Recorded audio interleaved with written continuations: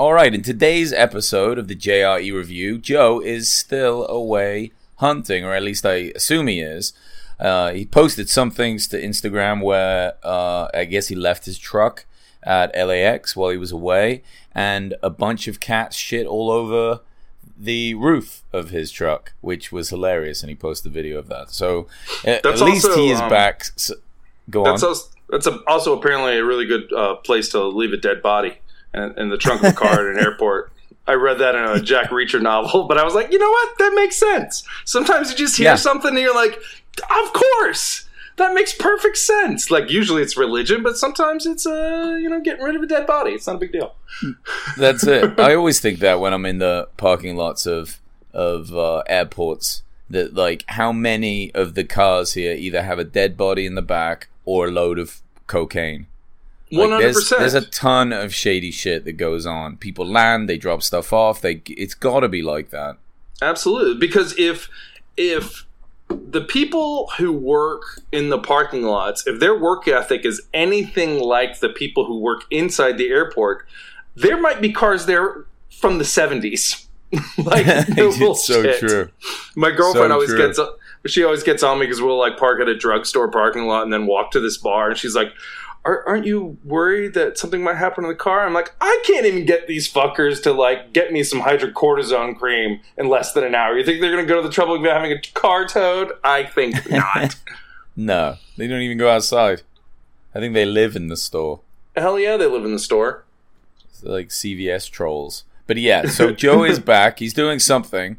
He is back. Still no podcast though. So today we're going to have a conversation, Mark and I. And Mark's going to be showing up on this podcast a lot more moving forward. Woohoo! And we're going to talk a little bit about hunting. We're going to talk a little bit about some mix-ups in comedy at the moment, and some things I know about really what got Joe into hunting. So, without further ado, let's start this review.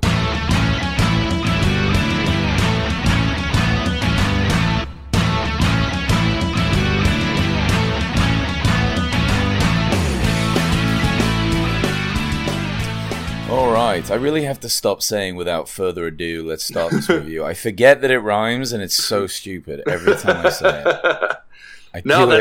All of a sudden that's just your tagline. And now, I'm stuck with it. I apologize to anyone listening. If you're like, that's dumb, yes, I agree as well, and I will try to remember to it is dumb, not do it in this way. Yeah. Here we are. Yeah. Here we are, making it through. Now, Mark, what is your background with hunting? Have you ever done any? Do you know? Tell me. Fill me in. Okay, so I've never asked you this. Yeah, no, I grew up in the southeastern United States. So I grew up in Atlanta, did a little time in Tennessee for high school, went to college in Alabama. I actually lived for like 6 months in Alabama before high school. So we moved around a little bit. We were southern nomads. And obviously, hunting is incredibly popular in the southeastern United States. However, I was raised by a mom who, even though she was from South Carolina, was more of a Yankee than most Yankees that live in the northeastern United States. Complete and utter, like, snob about everything. And so she was not, she had a, huge influence on my life, obviously. And so she was not for hunting. She was a big animal rights activist. So I wasn't really for hunting either. It just kind of seemed like something other people did, not me. However, sure, as any kid growing up that liked movies, and I was one of them, I had a fascination with guns because, action heroes had guns and stuff. And I got a pellet gun. I don't know, my dad bought it for me, much to my mom's chagrin. And so I got a pellet gun, and this was when I was in Alabama as a kid.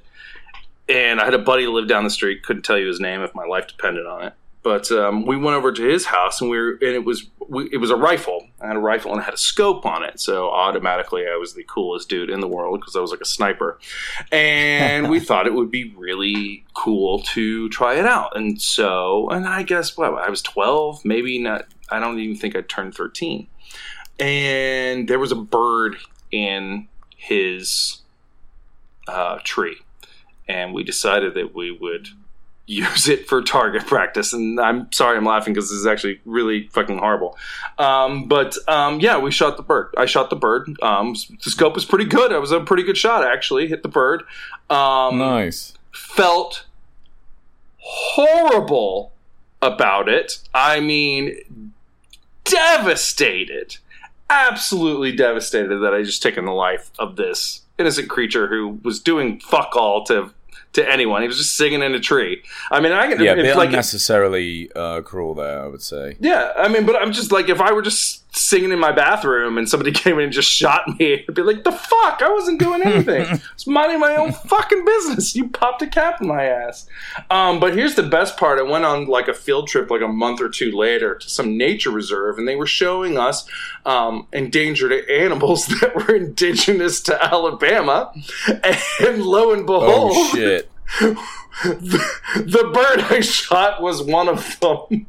Oh no! So at that point, I went from just being like feeling really guilty to being like the war criminal. So, so that's my hunting story, and I've shot a gun since then at like a gun range once. But I've not shot an animal or anything. I did hit a squirrel once, but that was his fault. He thought he would play linebacker to my 1994 Honda Accord, and even though that car was a piece of shit, it won. It won. It didn't tackle him. Roadkill doesn't count. Yeah, exactly. So roadkill doesn't count. No, I think you hit something on the head there. I mean, there is that childhood fascination with guns. You know, you see action movies, you see guns. I remember that. Like, I grew up in England with a vegetarian family, and my dad was a pacifist. So playing with guns and even the idea of that and hunting was not on the table at all. It was talked about in a very negative light, and that's the thing. Sure. There's pro hunters, and then there's people that are anti hunters. There's very rarely people kind of shrugging their shoulders in the middle. It's true. A topic where people are passionate, you know, and this is where that misunderstanding kind of comes from. So, but in a lot of ways, you find that there's passion and love for animals on both ends of it, and that was something cool that I learned about hunting as I got kind of more into it. But yeah, there's that childhood kid fascination, and then shoot a bird. Of course, you got a gun, you're going to shoot at a bird or something or a squirrel, and yeah, you'll probably feel bad about it. You're going to have emotions about it. You know, you're understanding life and death and all the rest of it, and it's kind of, you know, you go one way or another. But there is something that draws us to it. It's in our DNA. To hunt is in our DNA. It has to be. Well, I mean, we got this far. We descend from hunter-gatherers, and for all but 2% of human existence, hunting was... Of course. That was the way you got food. So, yeah. I mean, we're omnivores. I don't care what anyone says. Look at our teeth. We have the teeth of omnivores. We have the digestive enzymes of omnivores. We're meant to digest both plants and, you know, meat, protein like that. That's a part of things. And unless you're just eating oysters, you got to hunt the meat. There's no meat you do. Just sat around. You do. I mean, it even just comes to fishing. Like you got. I mean, Tom Hanks in Castaway. Like, he might have been a vegetarian, but then he got fucking hungry. You know what I mean? Yeah. But yeah, you gotta eat a lot of coconuts to stay alive. So as far as hunting goes, I don't love it, but I kind of understand that there are times when it's a necessary evil. And that's kind of the point with really, you know, a lot of hunters today, and especially Joe. Like, for example, Joe Rogan, his turn on to hunting was about, I think it was like 2012 was the first time he went hunting. Yeah, and he went I think rifle for deer, if I believe it, because I remember him talking about it on the podcast. Mm-hmm. And ever since then, he's fallen in love with it. Now, he went with a guy called Steve Rinella. He's a very well-known hunter who produced the show Meat Eater, which is a really well done show. The narration in that show, it's almost like Anthony Bourdain's Parts Unknown cooking show. It's like not just about cooking, but this like interesting philosophy. Steve Rinella does that very well in his own way, but with the show Meat Eater. And on it was another guy called Dan Doty. And Dan Doty has been on Joe's podcast a couple of times and has this men's group organization called Everyman, right? And that was the men's group organization that I was a part of. After hearing him on Rogan, I knew that Dan Doty was very good friends with an old friend of mine from high school many years ago. And they lived in Montana. Pardon me. I flew out Gesundheit to meet them and like chat with Dan and see what this men's group stuff was about. I don't know. I was so weary of it. I was so like, what the fuck is this? Is this like a cult thing? But, you know, my friend was all in and loved it, and I respected him a lot. And after I got to understand it, I'm like, okay, cool. I see also why Joe really likes this guy. He's real honest and like, you know, just he's a man, you know, he hunts, but he's also like connected to his feelings and has these groups, and he's a fascinating guy, really. But it was cool because I get to talk to him firsthand about what it was like for like taking Joe hunting for the very first time. And that's like a pretty cool story. It's cool to hear anytime somebody first gets into it. But what's good about Joe doing it is that he's such an advocate for things that he loves. Yeah. Right. Like anyone, you know, I get passionate about things I like, so do you. And when he gets to understand something, he's coming at it from an adult mindset. I mean, I think he must have been in his 40s when he first went. Yeah. So he's had a whole life without hunting, and now he sees this new thing. And he was up against the wall. He decided that he didn't want to do the factory farming shit anymore. He didn't like it. Right. He didn't like the idea of all the food coming from there. So he's either going to be a vegetarian or he was going to start hunting his own meat. And I think that's a cool... That I really respect. I really do. That's really putting your money where your mouth is in terms of... And it wasn't about, I want to shoot animals. And he started with the idea of like, okay, but now I have to see what it's like to go get this meat yourself. And will I even enjoy it? And of course, he chooses the hardest discipline eventually, which is the bow hunting. And I've been bow hunting since I think I was like 17. So that's 20 years. Really? Yeah. Well, we had him in New Mexico when I went to high school there. We all used to bow hunt. I had no idea. Friends. I had no idea about that. That's really cool. I'm gonna start calling you Legolas. It's so fun. Right? It's so fun. Shooting a bow is something else. Like shooting guns is great. There's something about the intricacies and the fine tuning and everything of a bow. Bow's much harder. It takes a lot longer to get good at it. That it's firmly believe. Well, and you know, I think there's something to be said in terms of, you know, hunting for yourself, hunting for your own meat, for your family, as it were. Like if you're in the zombie apocalypse, like I've long come to terms with the fact that I have zero discernible skills that would aid me in the zombie apocalypse. I'm a writer and a comic, so I have zero skills. But you know, knowing how to hunt and dress and things like that would come in really handy. But I will say, trophy hunting I feel is utterly despicable, and I want nothing to do with it. And I just don't see the point. I don't see the point in killing these beautiful creatures that you're not going to eat. You're going to take a picture with, put it on Facebook, or mount it on your wall. That I can't get behind. Just don't like it. It's to me that's that one's squirrely. It's just it's really barbarism squirrely. For barbarism's sake, and I can't stand it. I loathe it when I see these tarted up idiots, some dentist in Minnesota, like holding up a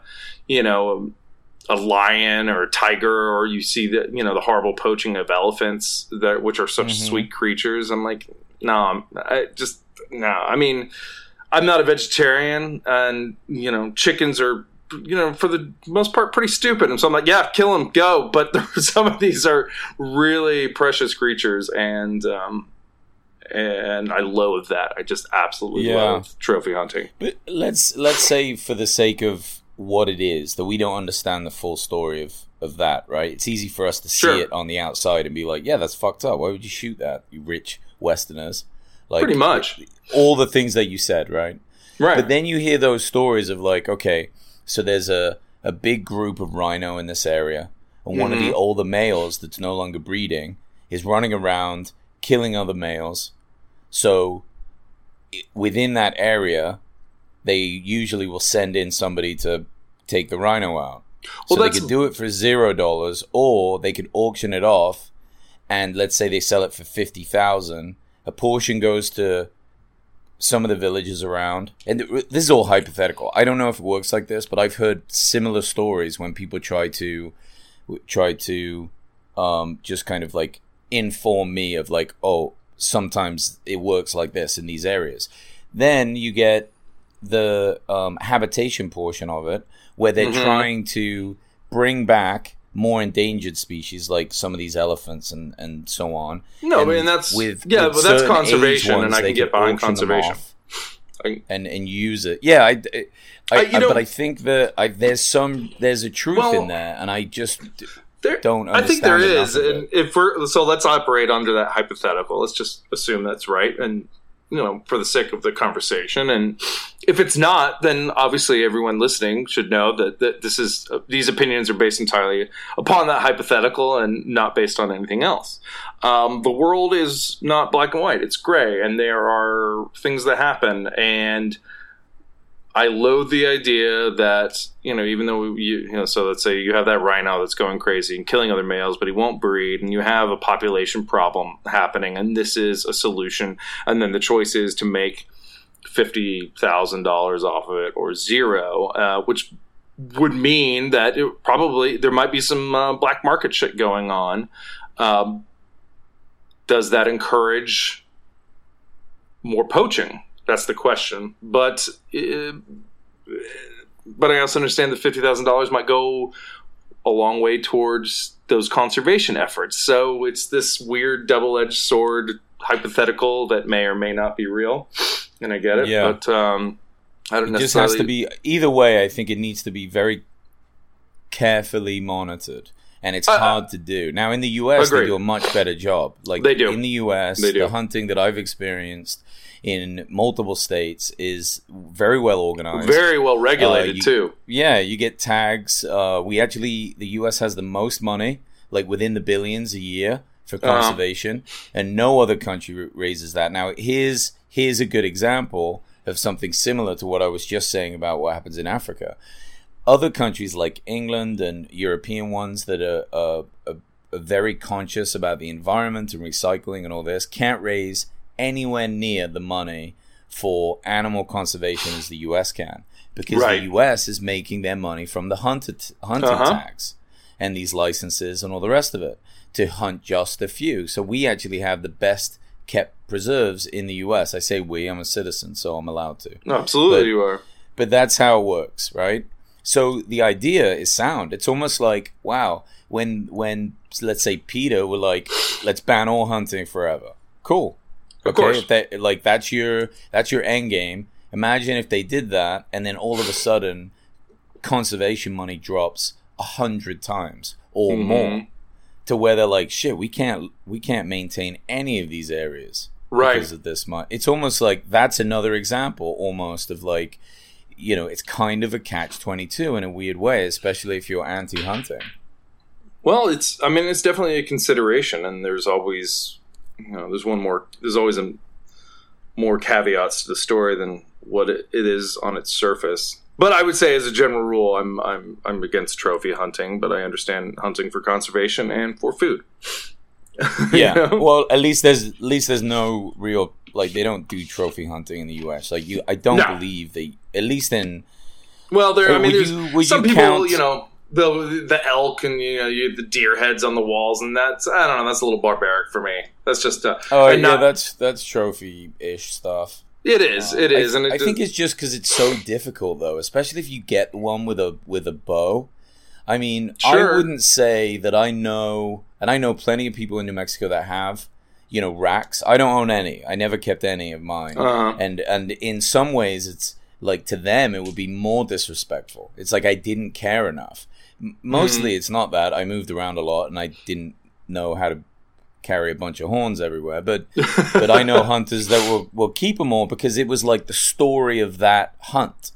And Sure. it's kind of like the honor of like they worked for it. You don't always get something when you go out there. It's very, very difficult. Sure. It's hard. It's That not I just like get. a bunch of fat guys smoking cigars and then they're like, "There's one, shoot it."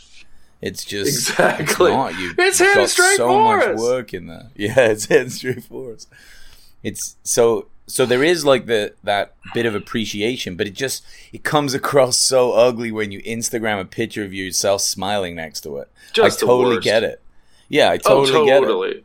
Totally. Nobody's thinking about all the work that you put in, how long that was, how the shot was just you trained for like so long to get into the right position and be able to take it down, and this was your one, kill for the year on that tag, and it just means the world to you, and you're going to keep all of the meat and give it to your family and friends, and it's going to be a big thing, it's going to be a big deal. None of that passion comes across in that photo to people True. that don't do it. So I get it. It's a Right. It's a tricky one. The only And thing when that animals comes are across concerned- is, the on. only thing that comes across is the dead thing that they're holding. Yeah, yeah. But I think, look, Joe does a really good job at describing this when he talks about what hunting is to him and why he does it and why he believes in it and how the conservation stuff goes, and he has these hunters on. I think it really has helped at least open people's eyes to the idea of these things, and at least taken a little bit away from the idea that it's just this barbaric event. Like what's really barbaric is all the meat you ate this week. That's fucking way worse than anything hunters are doing. But we just don't think about it. Well, no, it's true. I guess Out of unless you sight, go out to of Whole mind. Foods or whatever. Yeah. It's gross what goes on in those places, and that's the shit we don't talk about. It's almost like those places have the animal rights people and the hunters fighting with each other while they just stand to the side and go, nah, hilarious. Yeah, absolutely. Absolutely. It's the idea of fighting over table scraps while somebody feasts inside. It's like your problem isn't with the other person who wants, fighting for the table scraps. Your problem is with the person inside the mansion that won't share their whole, hall. Yeah, I or would say to whatever you anybody that you don't have to hunt, but if you ever get the chance to just even go with some people doing it, you'll be hiking, you'll be camping, there'll be like an experience with it. If you leave and you're truly disgusted, fine. That's your choice, and that's excellent, because then I would say it's a very informed choice. Like you got to see it up close and you're like, no. But I would really recommend it, because I think that you would see it quite differently. It would be like anything. It's like going to a different country when you don't understand somebody's culture. Really immersing yourself in some sort of celebration that they do that we think is kind of barbaric and messed up, and then you're like, oh shit, I understand where this is coming from now. I see what's happening, and you'll see these guys or gals, like a lot of women hunt too. You're like, wow, these people have a lot of respect for these animals. It's not just shoot them in the head. It's not any of that. It's totally. I mean, Native stuff. Americans, I remember this coming to my 5th grade class, and they were talking about how they paid such respect to the animal, and it was a huge thing, paying respect to these animals, saying like a prayer over their body, thanking them for their sacrifice, and then using every damn part of the animal, because they were like, this is not something we want to do, but if we have to do it, obviously we go after either one of the oldest ones or one of the ones lagging behind. So the strong ones continue to reproduce. They continue to be fit, and then they pay complete respect to that animal sacrifice. And I think that's and that was obviously from a time when you hunted. Like that was how it was. Like you hunted or you died. The hunter-gatherer time. So so much of it, and I think it's a wonderful tradition. Usable too. Absolutely, it's all really wasted today. We just mostly eat muscle because it's like easy to deal with. I mean, I bones remember aren't this. really used. The cartilage stuff, you can boil all that down. Bone marrow is fucking delicious. They used the brain because morbid curiosity I had. I'm like, what do you use the brain for? And they actually used brain matter is almost like a primer on hide for painting. Like if they were going to do any art or illustration work or anything like that for their rituals, they use brain as like a primer. It was the damn weirdest thing. Yeah, I'll never forget it in my entire life. They would put it on. That's like cool. That's like a cool fact that as a kid you just get given. Yeah, and you're like, I'm never gonna forget this. This is sweet. Exactly. Yeah, it was one of those cool things that I'll just always remember. Well, it's almost like we're kind of going back to it. You see more organ meat now in stores. You can buy bones again, and real nice restaurants are starting to serve like bone marrow. You know, they give you big things of bone, and you get some bread, and then, you know, you're like scooping out the marrow, and it's really good. It's like a super delicacy, and that shit that you just used to chuck. Well, it's so nutritious. I don't know why. I guess it should be nutritious, huh? Yeah, it's really, the muscle is, other than all the protein, which it has a lot of protein, which is very good. You want a lot of protein and some fat. It doesn't have a ton of nutrients. Meat is pretty nutrient dense, but organs have a lot more minerals in. Bone marrow does especially as well. So there's other parts that are like more. It's just not as tasty. You got to work with like a liver to make it taste good. You know? So it's like, fuck, what am I doing with this? Yeah. Oh, we eat a lot of that crap in England, though. You know, liver and onions, steak and kidney pie. Yeah, we're all about that. I know. That's just part of our culture. We still do it. It was always... we did that until MSG made its way over, and they were like, wait, it can taste good? Fuck this shit. Yeah. But, you know, it's almost the same thing. Like, not to say that a bow hunter today has the same reverence and understanding as, like, a Native American, because they don't. And I guaranteed. It was their culture, it was their life, it was what kept them alive. It was, you know, built into all the beautiful things that they celebrated. But in another way, the hunters today, if you get your animal, I mean, you either butcher it yourself, which is quite a lot of work, especially if it's an elk, because those things are massive, or you'll take it to a butcher that you know or trust or is close to the site where you killed it, and is probably well known, and they give you like a price per pound for prepping it, but they do a lot with it, and they give you the option to have the bones, and you can take the organs, and when it's yours, if you have the freezer space, most hunters will keep as much as they can.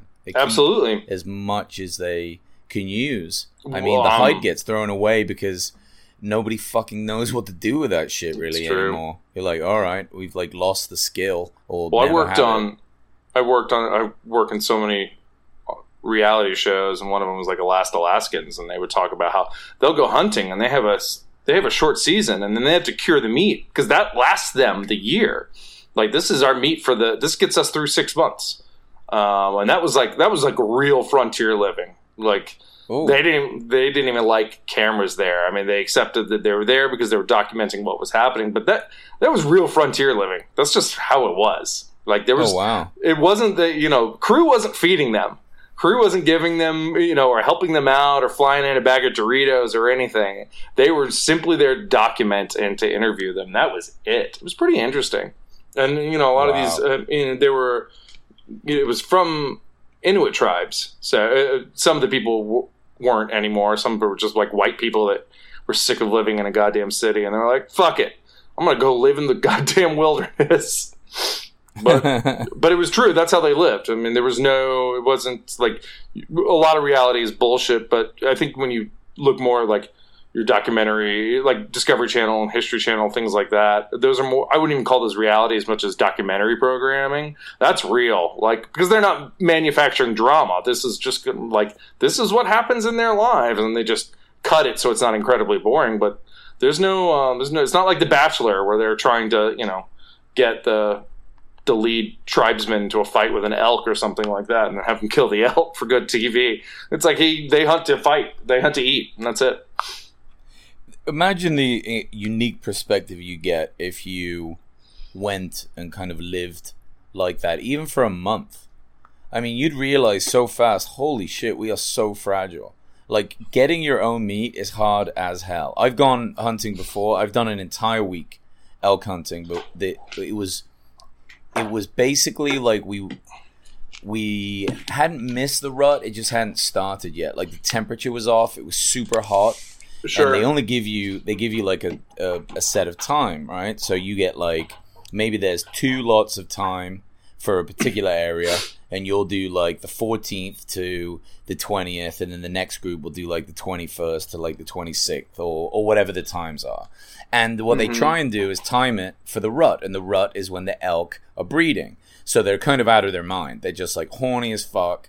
It's the one time a year that they breed, and basically it's because they're a little bit sloppy. They're not paying attention. Sure, as they're much. horny. Because, they're horny and they're doing their thing. And people are like, well, that's cruel when they're horny. Well, look, you can't fucking get them with a bow any other time of year. Are you and kidding the idea me? Is, the number of times I've been horny and I was like, just someone kill me. Put me out of my misery.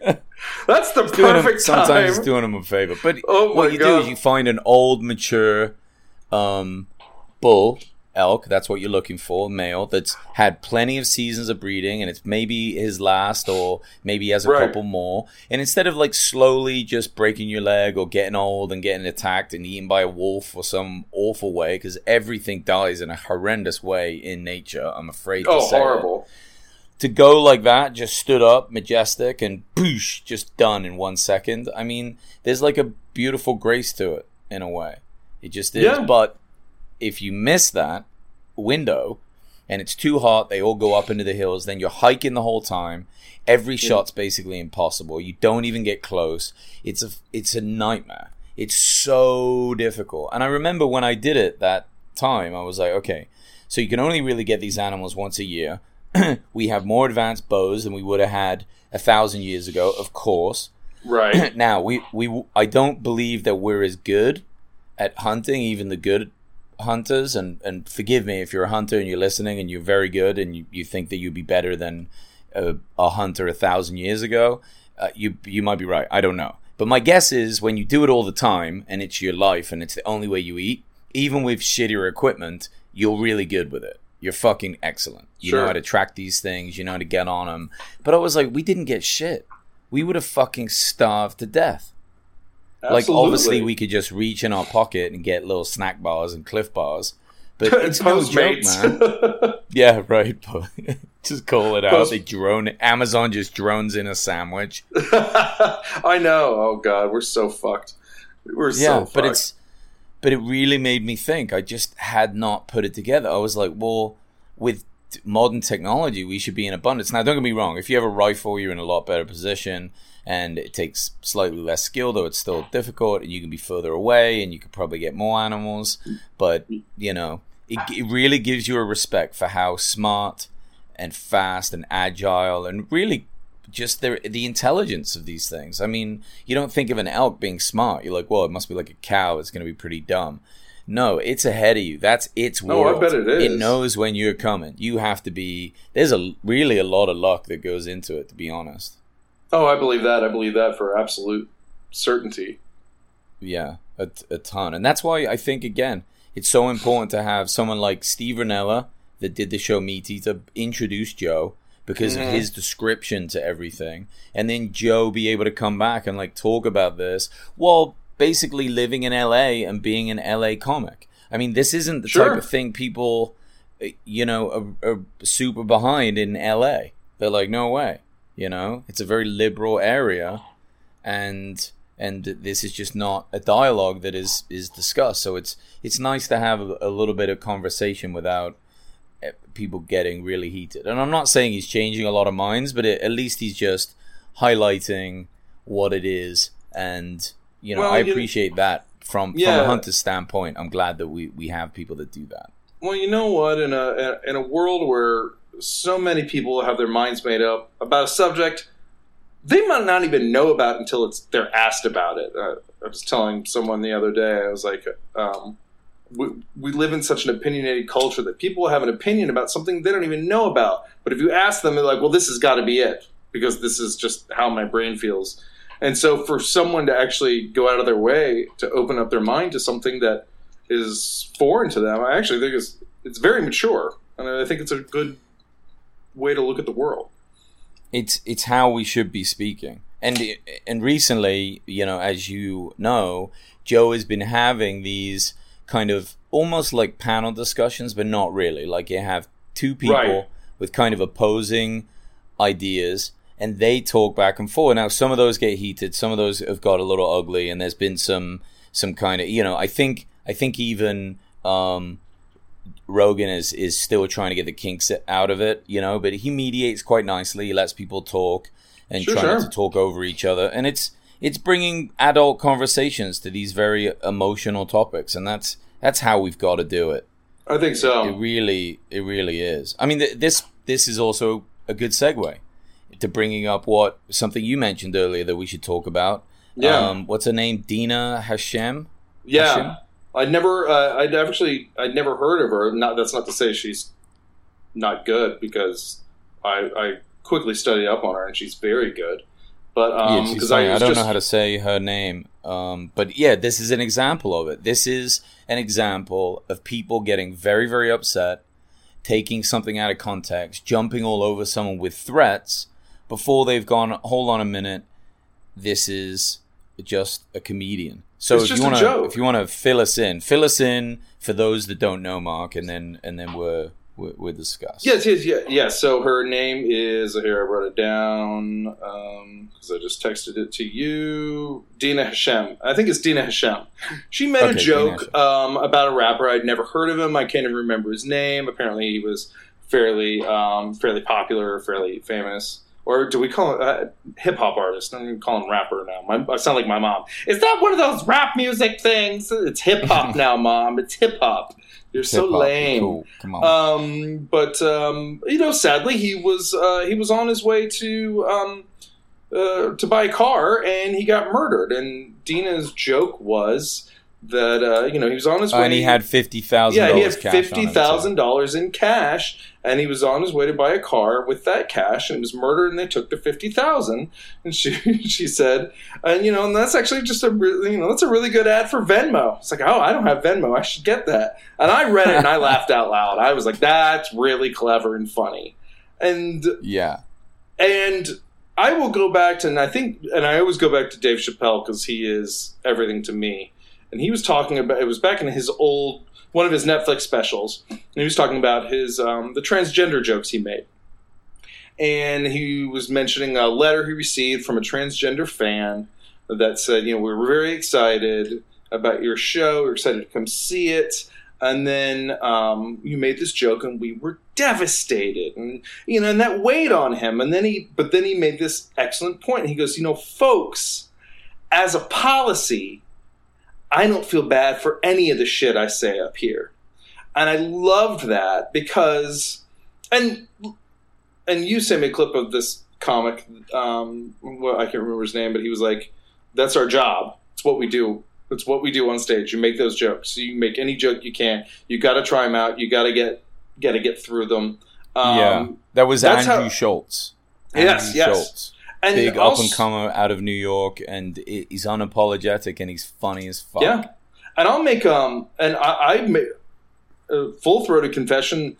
I use comedy to deal with grief. I use comedy to deal with difficult, uncomfortable situations. I've cracked a joke at every close family member's funeral that I have lost. And it wasn't, now, first of all, I come from a whole line of just tricksters and funny people, so I don't think there would be any problem with them on the other side of the thing, and that was disrespectful. It's how I pay respect, but it's also how I deal with grief.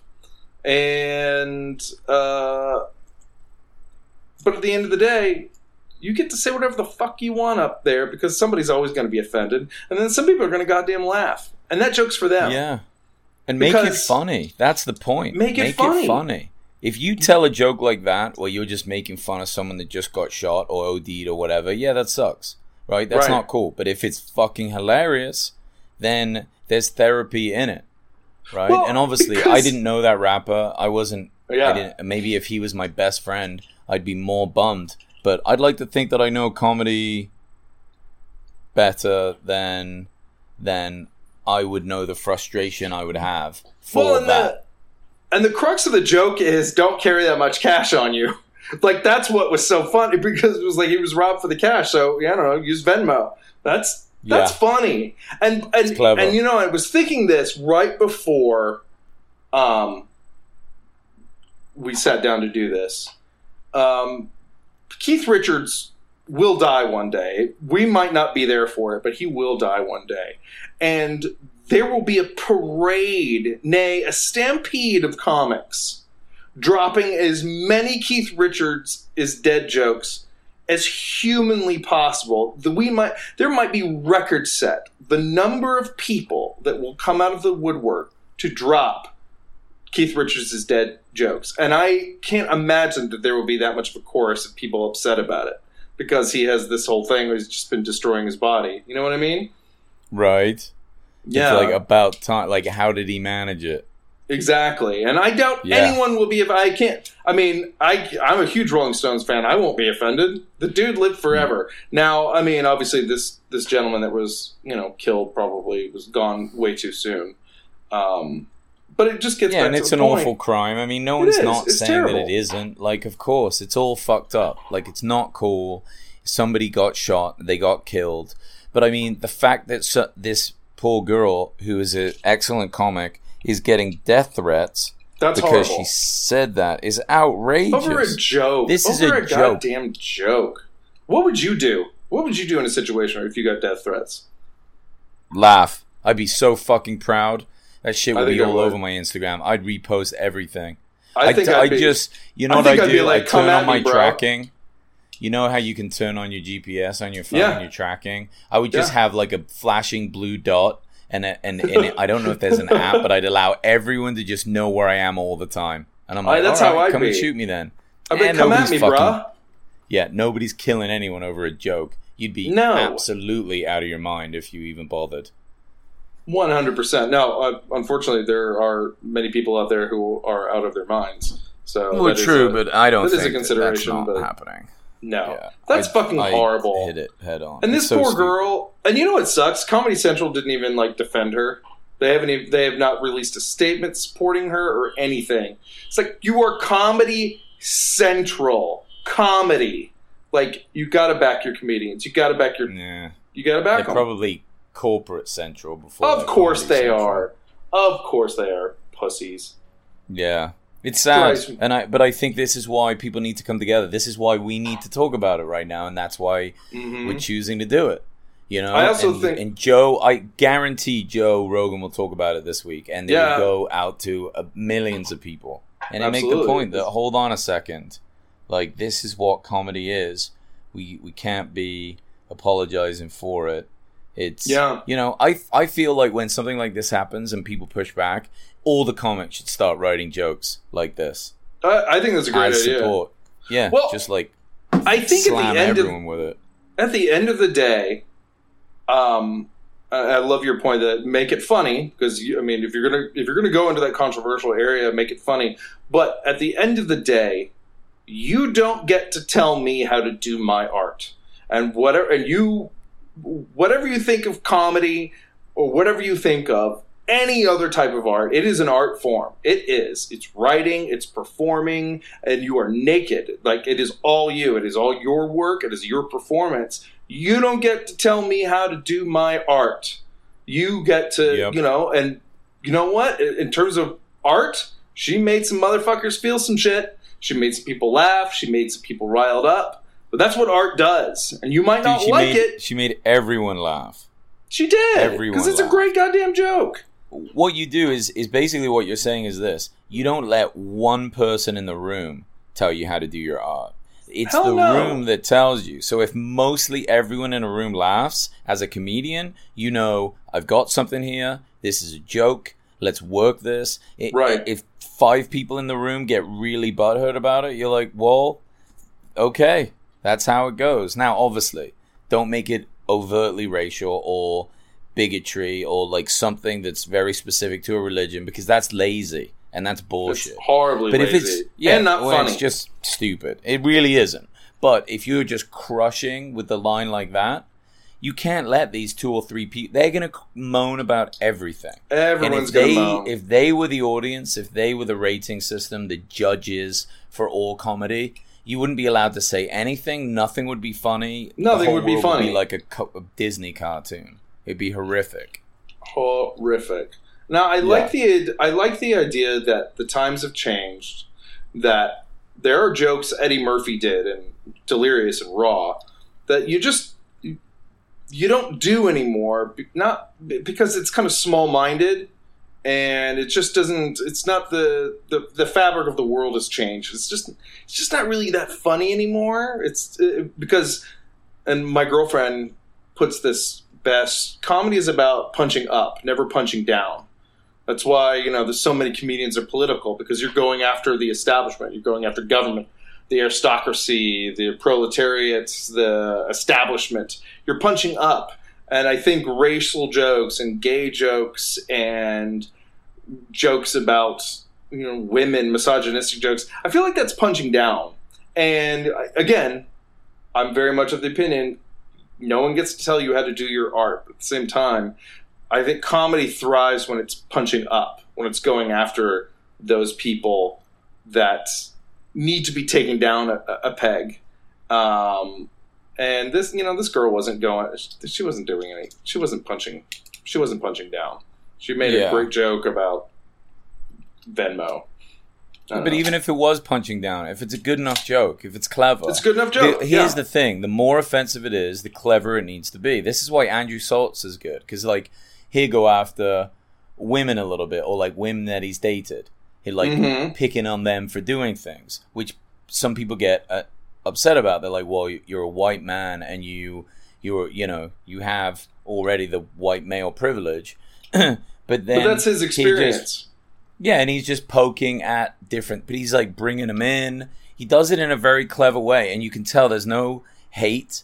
There's no, he has no real disrespect. He's just observational, and it's clever. He is a good example of how you do that right. Now, the problem is it's much easier to do it wrong, and more people would do it wrong. So it makes sense that generally, as a whole, you're going to group that whole kind of comedy and say, no, that's out the window, because that's always bad.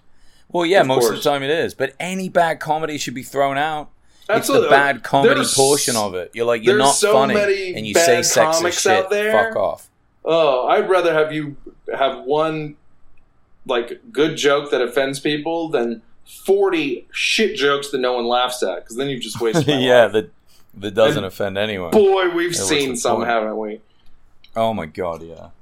Woo! You're God, just get to the offensive shit and let's get this over with. Well, and we've told some too. I've told some jokes and I got done with it, and I'm like, why did I even say that? That joke sucked. I knew it when I wrote it. I got no laughter. I've just wasted 30 seconds of this set. And I wasn't because maybe I made it too PC. Sometimes I do that. I scare myself. I'm like, oh, I don't want to put too much controversial stuff in. Maybe I'll go easy on this corner. But it just doesn't inspire any emotion. It's like, oh, ha. That's why I always tell you, be you. Just be you. Yeah. But it's true. Yeah, you have to be. This is what they talk about when comics talk about finding their voice. That's it. Yep. That's it. What do you got to say? What are you going to say? Do you think the shows like Jeremiah Watkins' Stand Up on the Spot that Joe Rogan does a lot at the Comedy Store, and for those of you that have never seen that show, if you're in the LA area or you ever go to the Comedy Store, I would really recommend watching Stand Up on the Spot. Now, also, Jeremiah Watkins tours with Tony Hinchcliffe for the Kill Tony show. And their tours are pretty extensive through the U.S. So if you're anywhere in another state, check it out when they're coming into town. It's worth hitting up both of those shows. They are fantastic. They really are. They're very unique, and they're unbelievable. But what's really great, and what I love about the Stand Up on the Spot show is that, and I talked about it before, is that the audience just shouts out your category. So either you have a story in some stand-up, some material that's similar that you can use, or you're just going fresh. And when you go fresh, that's really your voice. This isn't your written voice, your regular, comedy voice. Not your character, Mark, I'm going to say this, you're an excellent writer when it comes to comedy, an excellent writer. Right? You're much stronger than I am. You give me a lot of pointers when I do write. But what I'm finding with the show that we do, which is similar to Stand Up on the Spot, but we have to pick the categories from a bucket. Yeah. It's called the Challenge Mic in where is it? Koreatown? Where is that? K-Town. Yeah, Koreatown. Yep, K-Town. It's that you have to you just create it, right? You're just creating it on the spot in your voice.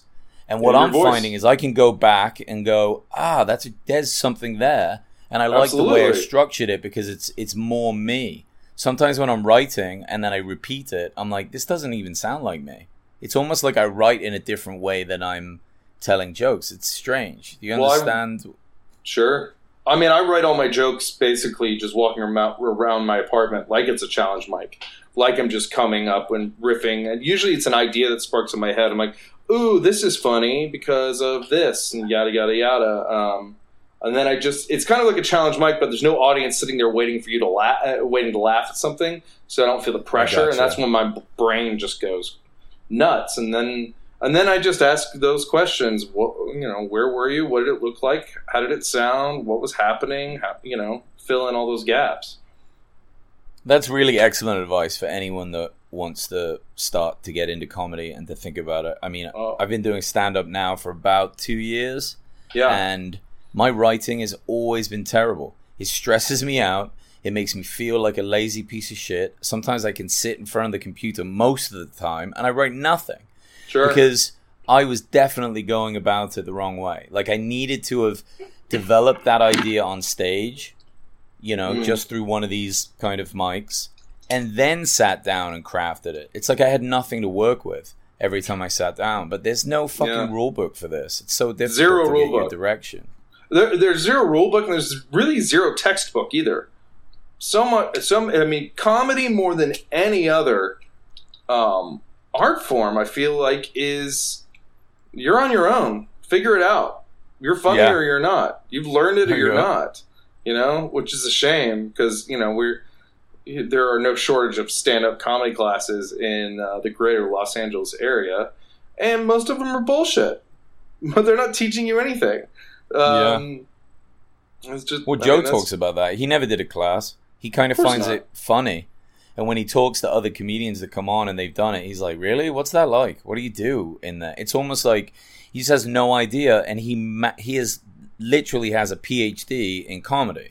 I mean, when you think of how long he's done it for and how big areas he sells out, I mean, he knows it as well as people can know things. Absolutely. Yet the idea of a class is like, I don't know how that would work. And there's nothing else like this. I don't care what you want to learn. There's a class for it. Not with stand-up. Good luck, baby. Yeah.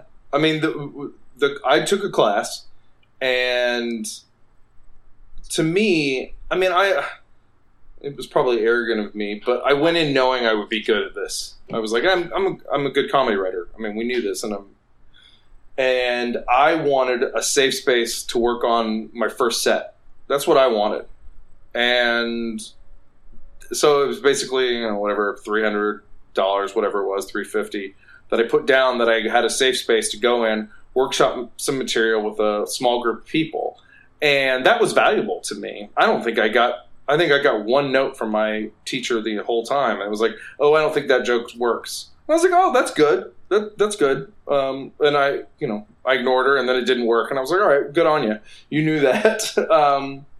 But that was the advantage for me because funny is funny. You know what I mean? I feel like the best a class could help is to help cultivate a set that will probably already be good, but you can make it even stronger through just some coaching of like, think about this. What did it look like? How does it sound? Like when comics talk about a conversation they have, and then they don't do the voices. I'm like, act out the scene. Show us the scene. Those are tips that you might get in a comedy class that might be valuable. Otherwise, I don't know. Yeah, I mean, I think there could be something to it. It's just a lot of them it doesn't work, and it really is more trial by fire. It just is. It's that sort of dynamic. But obviously you learn it because you do it more. The problem is what you're learning is mostly the learning is when you're on that stage in that 3 minutes. It's true. That's it. It's and the critique is about you doing it again and again and again and finding some jokes and working it, and it's it's hard to like structure a class around that. It's true. So it's it makes sense. It's like flying a plane where you will crash every time until you don't. Yeah, God. The best way.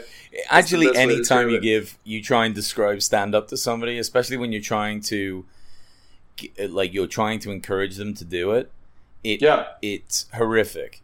Like, everything that you say, you just see it in their face. They're like, why the fuck would I do that? That sounds awful. And you're like, no, it's the best.